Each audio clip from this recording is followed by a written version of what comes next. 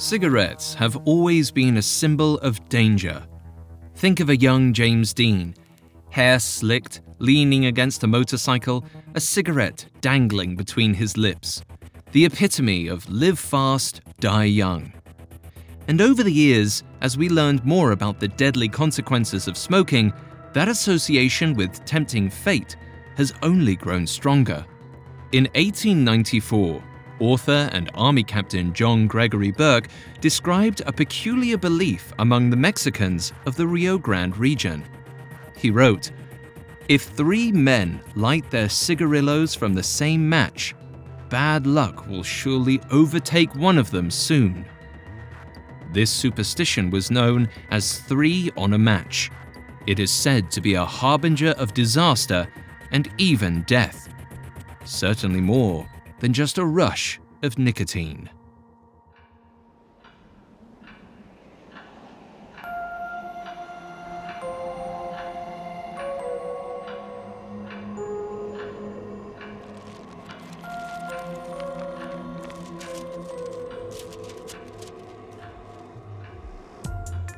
Hi everyone, I'm Alistair Murden, and this is Superstitions, a Spotify original from Parcast. Belief in the supernatural does not belong to religion alone. Our world is a strange place full of unsettling patterns and idiosyncrasies we struggle to understand. It is here, at the intersection of chaos and fate, that we find superstitions. We'll tell stories illustrating the horror, the weirdness, and the truth behind these beliefs.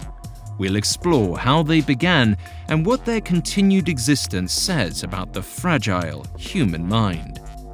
Today, we're exploring a modern superstition with ancient roots, the belief that lighting 3 cigarettes with a single match is unlucky, and sometimes might even spark your demise. You can find episodes of Superstitions and all other originals from Parcast for free on Spotify. Coming up, we'll strike a match and tempt fate. It feels like we're all being told to go on this diet, take that supplement. Ozempic will give you depression, but you know what'll cure that? Weed. Or you could try to balance your hormones. At Science Versus, we're like, what the f*** is going on? Forget the crap online and listen to Science Versus. Just the facts. Oh, and a bunch of stupid jokes. What is a ghost's favorite fruit? Blueberries. That's Science VS. New season out on Spotify soon. Have you ever thought about how many rituals involve fire? We blow out birthday candles, light votives for holidays, and burn incense in prayer. These rituals are warm and comforting. Their flames summon wishes or blessings. But do it in the wrong way, and that same fire can invite grave misfortune. Lighting 3 objects from a single flame has been considered unlucky for centuries. Whether it was candles, lamps, or kindling, lighting 2 things from one source was no problem. 4 even was perfectly boring. But light 3, and you'd be struck by tragedy.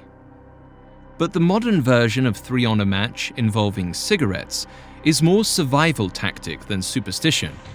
There's evidence that it may have come from the trenches of World War I, perhaps originating as early as the Boer War at the turn of the 20th century. As a soldier, lighting a match at night could mean signing your own death warrant. The longer a flame stayed lit, the more time it gave a sniper to put you in their crosshairs. To be the last or 3rd man on a match was especially dangerous. Soon, this habit came home from war. In the early to mid-20th century, the 3 on a match superstition was ubiquitous. From soldiers to city folk, lighting a 3rd cigarette from one match was considered taboo, or at least impolite. Today, the superstition has been all but snuffed out by the winds of time. And so we continue our rituals around flame none the wiser, striking a match, lighting first 1, then 2, then 3.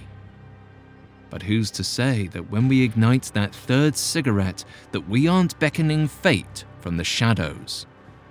I'm afraid I have no answers. After all, superstitions are a matter of belief, not facts. But I can offer you a story.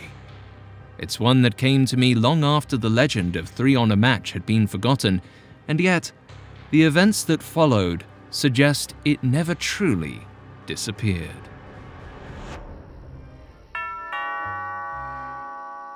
Sam rang the doorbell and shivered. Even at 6 p.m., the air was already chilly. Goosebumps were sprouting on her bare legs. She wished she hadn't worn a skirt, but it was the night of the homecoming dance, so the skirt won out. The front door swung open and Mrs. Ramirez ushered her inside. "Samira, come in, come in," she gasped as Sam stepped into the entryway. "Oh my, look at you." Sam's own mother had rolled her eyes at the Doc Martens and the men's suit jacket. "Why don't you ever wear any color?" she asked. But Mrs. Ramirez had a way of making her feel pretty even if she was wearing black from head to toe. Maybe because her own daughter injected enough color into her life. Samira headed upstairs and slipped into Eva's room. Inside, it looked as if a rainbow had exploded. Everything, the floor, even the ceiling, was coated in Technicolor. J-pop blasted from a boombox in the corner. Sam's best friends, Eva and Frankie, were crowded around the dresser mirror, a mess of makeup spread out in front of them. They squealed in delight as Sam entered and flopped onto the bed next to Eva's German Shepherd, Bruce.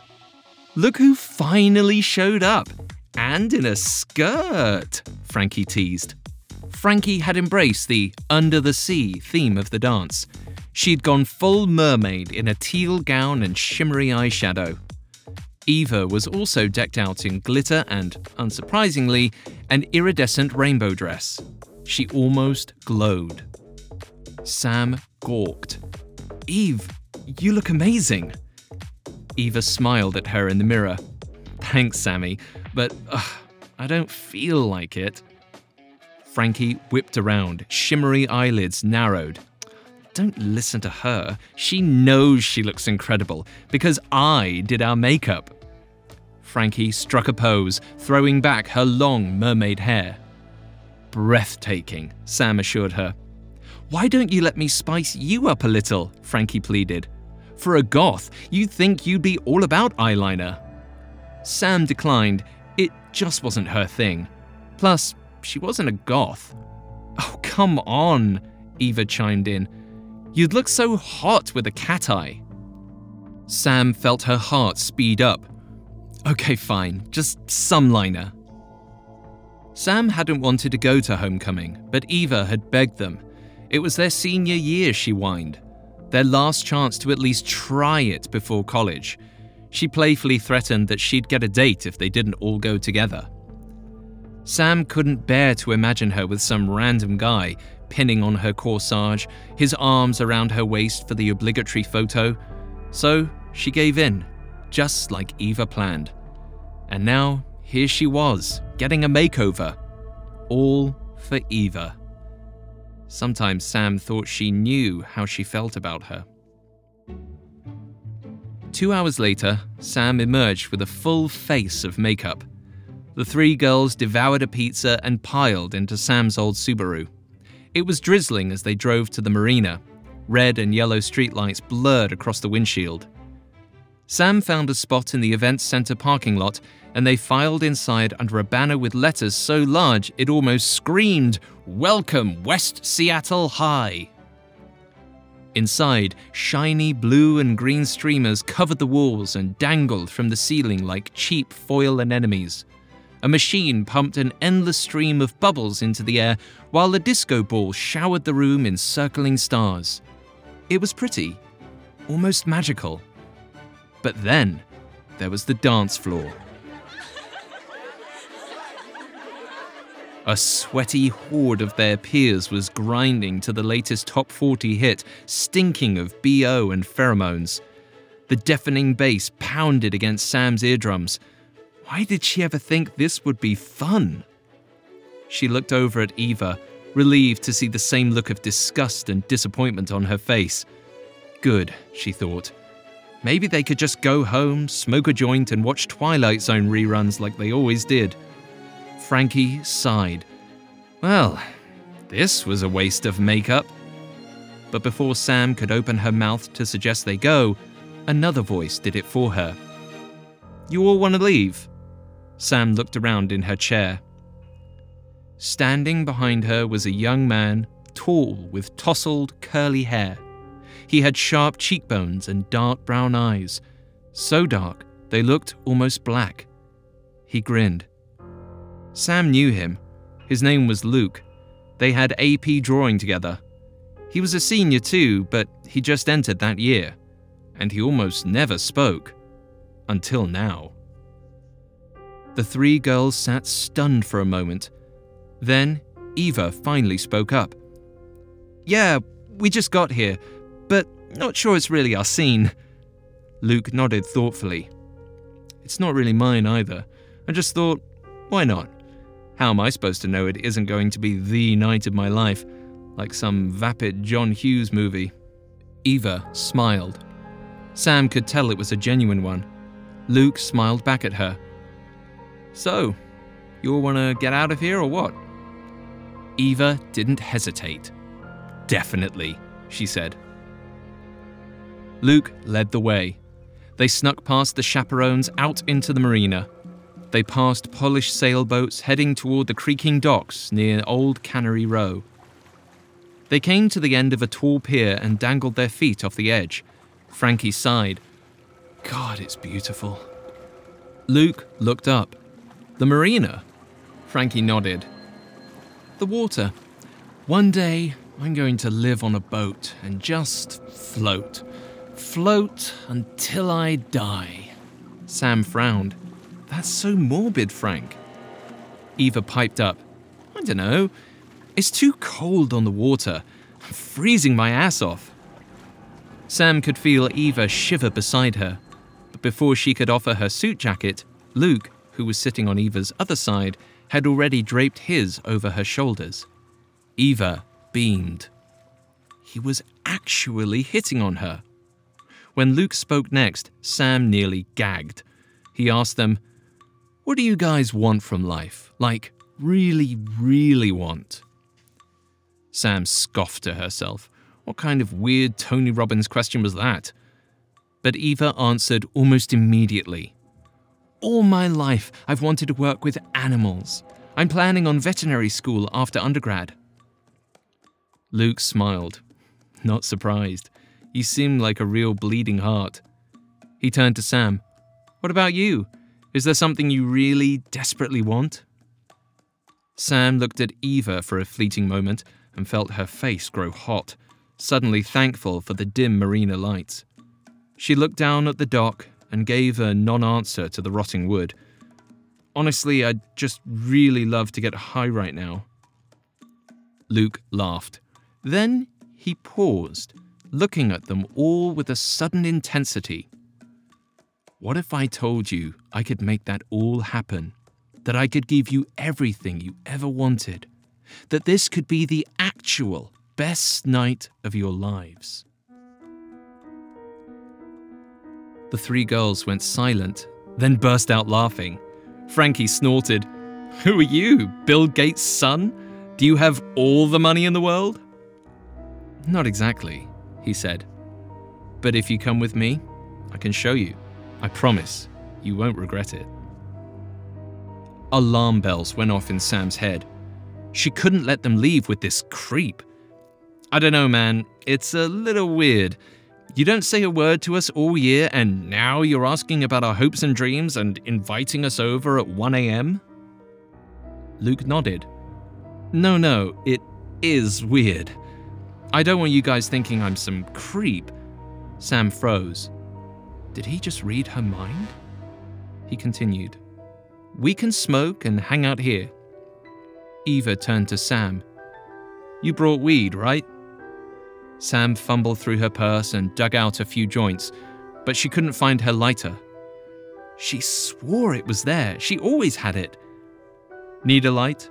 Luke asked. Before Sam could answer, he pulled a matchbook from his pocket and struck a match. He lit each girl's joint carefully. Frankie's, then Eva's, then Sam's. Then he blew out the flame.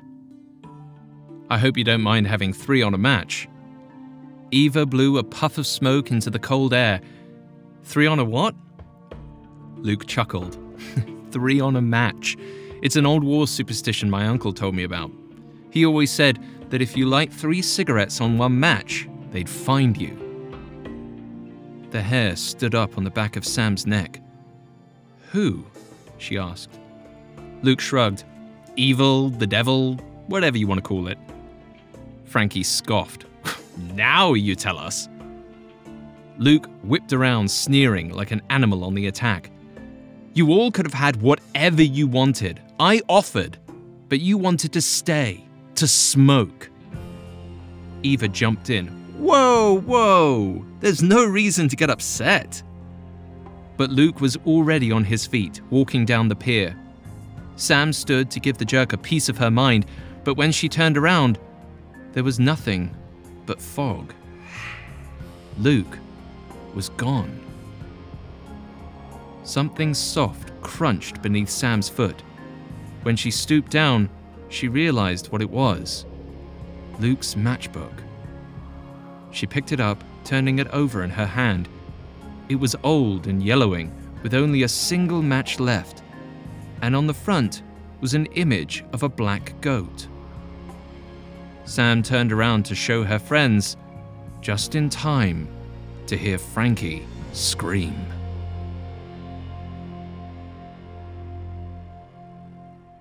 Coming up, the girls learn the consequences of 3 on a match. Now, back to the story.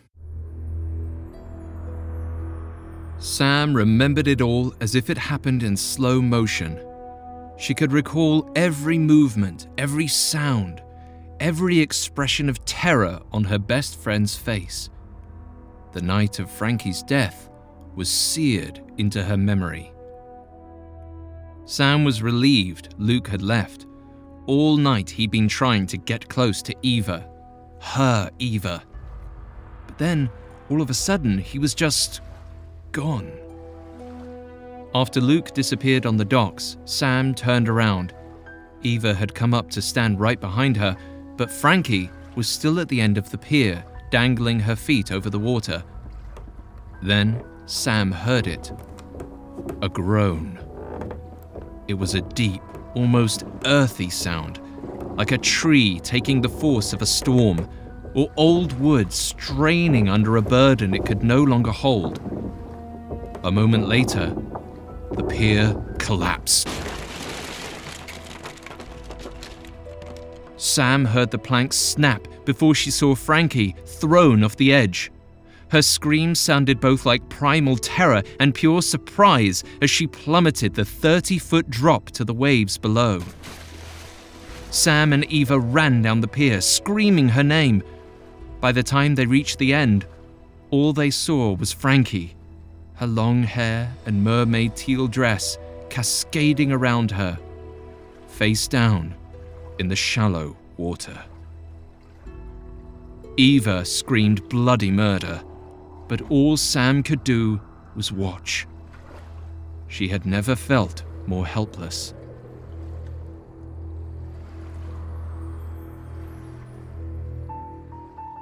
The police had looked into Frankie's death briefly, but the case was open and shut. After all, a few teenage girls were hanging out where they didn't belong, getting high. They had ignored the no trespassing signs to play on a condemned structure. Sam and Eva were told they were lucky to be alive. They didn't mention Luke.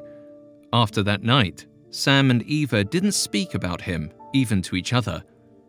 But they didn't see Luke after that night either.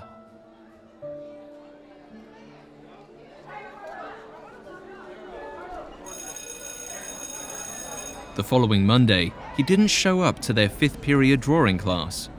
They didn't see him in the halls or the cafeteria. He didn't have any friends that either Sam or Eva knew of to ask. He was just gone. At first, it was a relief. Sam tried to forget him, but as much as she wanted to, she couldn't get rid of his matchbook. So she kept it in an old jewelry box and stashed it in the depths of her closet. But as long as it was there, she couldn't sleep. Luke kept showing up in her dreams. He was always grinning, dark eyes shining from the spark of a lit match. That's when she started sleeping over at Eva's. It was the only place that felt safe anymore. Being next to Eva in her Technicolor bed with Bruce the German Shepherd dozing at their feet felt like home. But sometimes, while she listened to the soft rhythm of Eva's breathing, Sam still couldn't get it out of her head. 3 on a match. Frankie was 1, and only she and Eva were left. Sam was terrified she'd lose Eva too, so she tried her best to spend every moment with her. Frankie's death had made them closer, but things weren't the same. Witnessing the tragedy together made them understand each other so much more than they had before, but it had also drained them. They didn't talk late into the night anymore. Instead, they spent hours holding each other in a desperate bid for comfort. Sam had dreamed of sleeping next to Eva for years, but not like this. With Frankie dead, what should have been the happiest moment of her life was tainted with grief. So when the 3-month anniversary of Frankie's death came around, Sam and Eva were determined to make it different. It would be like old times. They dedicated the day to Frankie. They watched her favorite musicals and ate Oreos dipped in peanut butter like she loved. They even did their best attempt at perfect cat eyeliner. But that night, they both realized they couldn't truly honor Frankie without going to the water. Neither of them talked about walking to the old docks at the far side of the marina. Somehow, they just did it. Sam stopped dead at the sight of the collapsed pier, taped off and barricaded. She didn't want to go further. But Eva, as always, was persuasive. She convinced her that they'd just go below the pier to the water's edge. Plus, she added with a grin, they had Bruce with them. The German Shepherd wagged his tail at the sound of his name. Nobody was going to mess with them when he was there. They knelt on the rocks with a cluster of floating candles. The plan was to send them to sea to be with Frankie. Eva lit the first, then the second. But just as she lit the third, Sam was seized by a wave of panic. She blew out the candle. Eva turned to Sam, angry. "What are you doing? It's fine." Then, the candle reignited. Eva and Sam scrambled to blow out all 3 candles, but none of the flames stayed dark for longer than a moment before reigniting. Finally, Eva threw the votives with all her strength into the sea and collapsed onto the rocks. Sam held her as Eva sobbed in her arms, repeating the same phrase like some desperate mantra. "I don't want to die. I don't want to die." Sam promised her she wouldn't. As long as she was around, nothing bad would happen to her. Nothing. She loved her. Eva went still. Sam felt her throat swell. She had said it. Oh God, she'd said it. Eva slowly withdrew from Sam's arms, and then she looked at her. Her face was swollen and red from sobbing, yet strangely calm. They stayed like that for what seemed like a lifetime to Sam, crouched on the rocks, just looking. Then, without a word, Eva grabbed Sam's hand. They walked back from the docks like that, hand in hand. Sam tried to just enjoy the moment, the feeling of Eva's warm palm in hers in the misty Seattle autumn. And somehow, despite everything, she felt a strange happiness rising inside her. Then, Bruce stopped dead in his tracks. He stood at the entrance to one of the alleys between the buildings, whimpering. Eva tugged at his leash and called his name, but he refused to budge. The fur on his neck raised, and he bared his teeth, growling at nothing. But Sam could see something move in the alley. Then another growl emanated from the darkness. A shape emerged, a massive black dog with piercing yellow eyes. Or was it a dog? Its features were more like that of a wolf, and its movements were erratic, almost twitching. As it stepped from the shadows, it began to screech. That's when Sam saw it was drooling excessively. Eva gasped, "It's rabid!" Then it lunged. The dog snapped at Bruce, barely missing his snout. But Bruce leaped back, then jumped forward. He bit the dog's leg, but that only gave it an opportunity to sink its teeth into his neck. Bruce yelped, and Eva screamed. She ran forward and kicked the wolf, shrieking and sobbing, but it didn't let go. Sam tried to hold her back, but soon the creature released its jaws from Bruce's neck and bit into Eva's ankle.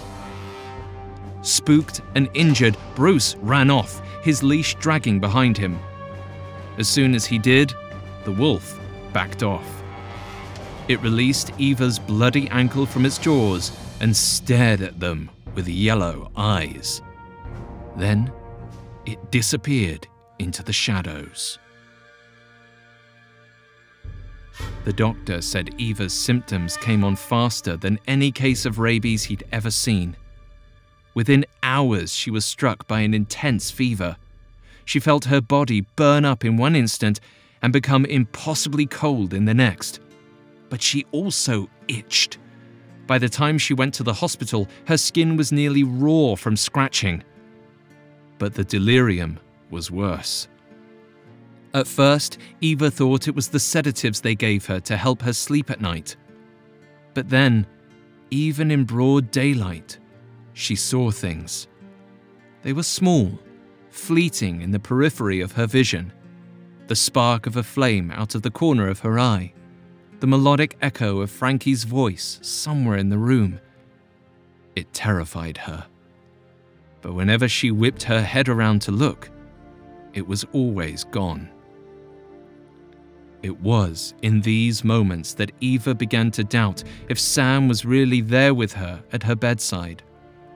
But each time Eva reached out her hand, Sam's squeezed hers reassuringly. Sam stayed by Eva's side through it all. But Sam felt worthless all the same. She had broken her promise. Eva was in danger. And she would be next. She was out of options, so she pulled the jewelry box out of her closet and withdrew the thing she tried so hard to forget, Luke's matchbook. It looked the same, yellowing and old, with an image of a black goat on the front and a single match inside. She pocketed it and drove straight to the hospital. But this time, things were different. When Sam got there, Eva's room was dark and oxygen tubes were running from her nose. "Sammy?" she called groggily. Sam went to her side and held her hand. She had come back, she said, and she'd brought something to make things better again. Sam took out the matchbook from her pocket. "Listen to me, Eve. We have to get rid of this. I think it's the only way to make you better and to make sure..." Sam trailed off, eyes scanning the room. Then her voice was quiet. "The only way to make sure he doesn't find us. We have to destroy it, with its own match." Sam pulled out the last match of the book. "Will you burn it with me?" Eva squinted past the match at Sam. She was thankful for the dark. Strong light of any kind had left her in searing pain for days. But through her bleary vision, the person Eva saw in the dim hospital room wasn't Sam at all. Her hair was shorter, curlier. Her cheekbones sharp and her forehead broad, and in the dim hospital room, her eyes were so dark they were almost black. Sam wasn't Sam. Sam was Luke. He grinned at her and struck the match. Outside in the hallway, the nurse heard struggling. He recognized his rabies patient's feral screams. She'd been hallucinating all day now, but this time, furniture was being thrown around. By the time he smelled the fire, it was too late. The oxygen had been pulled out from the tank in the struggle. When he opened the door, Sam and Eva were already engulfed in flames. Sadly, neither made it. But what was strange was that when the fire was extinguished and the charred furniture all cleared, there was one thing that survived the inferno. It was a matchbook with a black goat on its cover, and inside was a single match.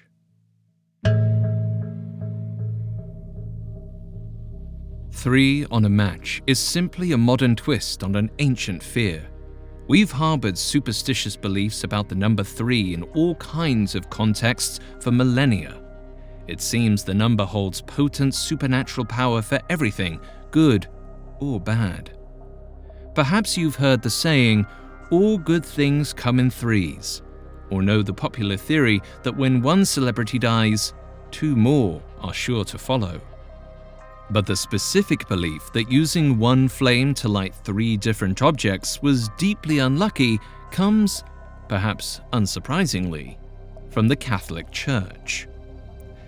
The number 3 is symbolic of the Holy Trinity, the Father, the Son, and the Holy Spirit. To ignite the number of the Holy Trinity in anything less than religious ceremony was considered sacrilegious, and carrying out such a blasphemous act could have dark consequences for your immortal soul. As author and religious expert Dr. Rudolf Brasch wrote, "Man would invite disaster and put himself into the power of the evil one. Thus, a match, trebly used, would light the fires of hell for one's own soul." In the Catholic sense of the superstition, 3 on a match makes us vulnerable to the devil himself. Like soldiers lighting a cigarette in the trenches, only we're not exposing ourselves to sniper fire, but eternal damnation. Regardless of your religious denomination, what is bad luck but an invitation to a dark, omnipresent force to wreak havoc on our life? And as abstract as that may sound, lighting 3 on a single match has led to tangible, historical misfortune. The most famous story is recorded from 1920. At the time, the story goes, the young King Alexander of Greece was dining on a ship when the same match was used to light not just the king's cigar, but his aides, and one belonging to the ship's captain. The king had reportedly laughed off the taboo and joked to the other 2 men, "Before the year is out, one of us 3 is doomed to die." Little did he know, he'd just sealed his own fate. Just a few days later, the king was taking a walk in an estate garden when a macaque monkey attacked his German shepherd. The king attempted to break up the animals but suffered a bite from the monkey in the process. He died 23 days later from a resulting infection. Whether you believe in the superstition of 3 on a match is up to you, but next time you light that candle or that cigarette, think long and hard before you ignite 2 more, because you never know if that prolonged spark will mark you for death. Or you could just use a lighter. Better safe than sorry.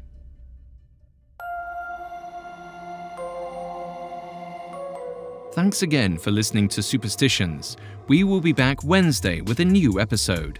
You can find more episodes of Superstitions and all other originals from Parcast for free on Spotify. Until next time, be wary of the things you cannot explain.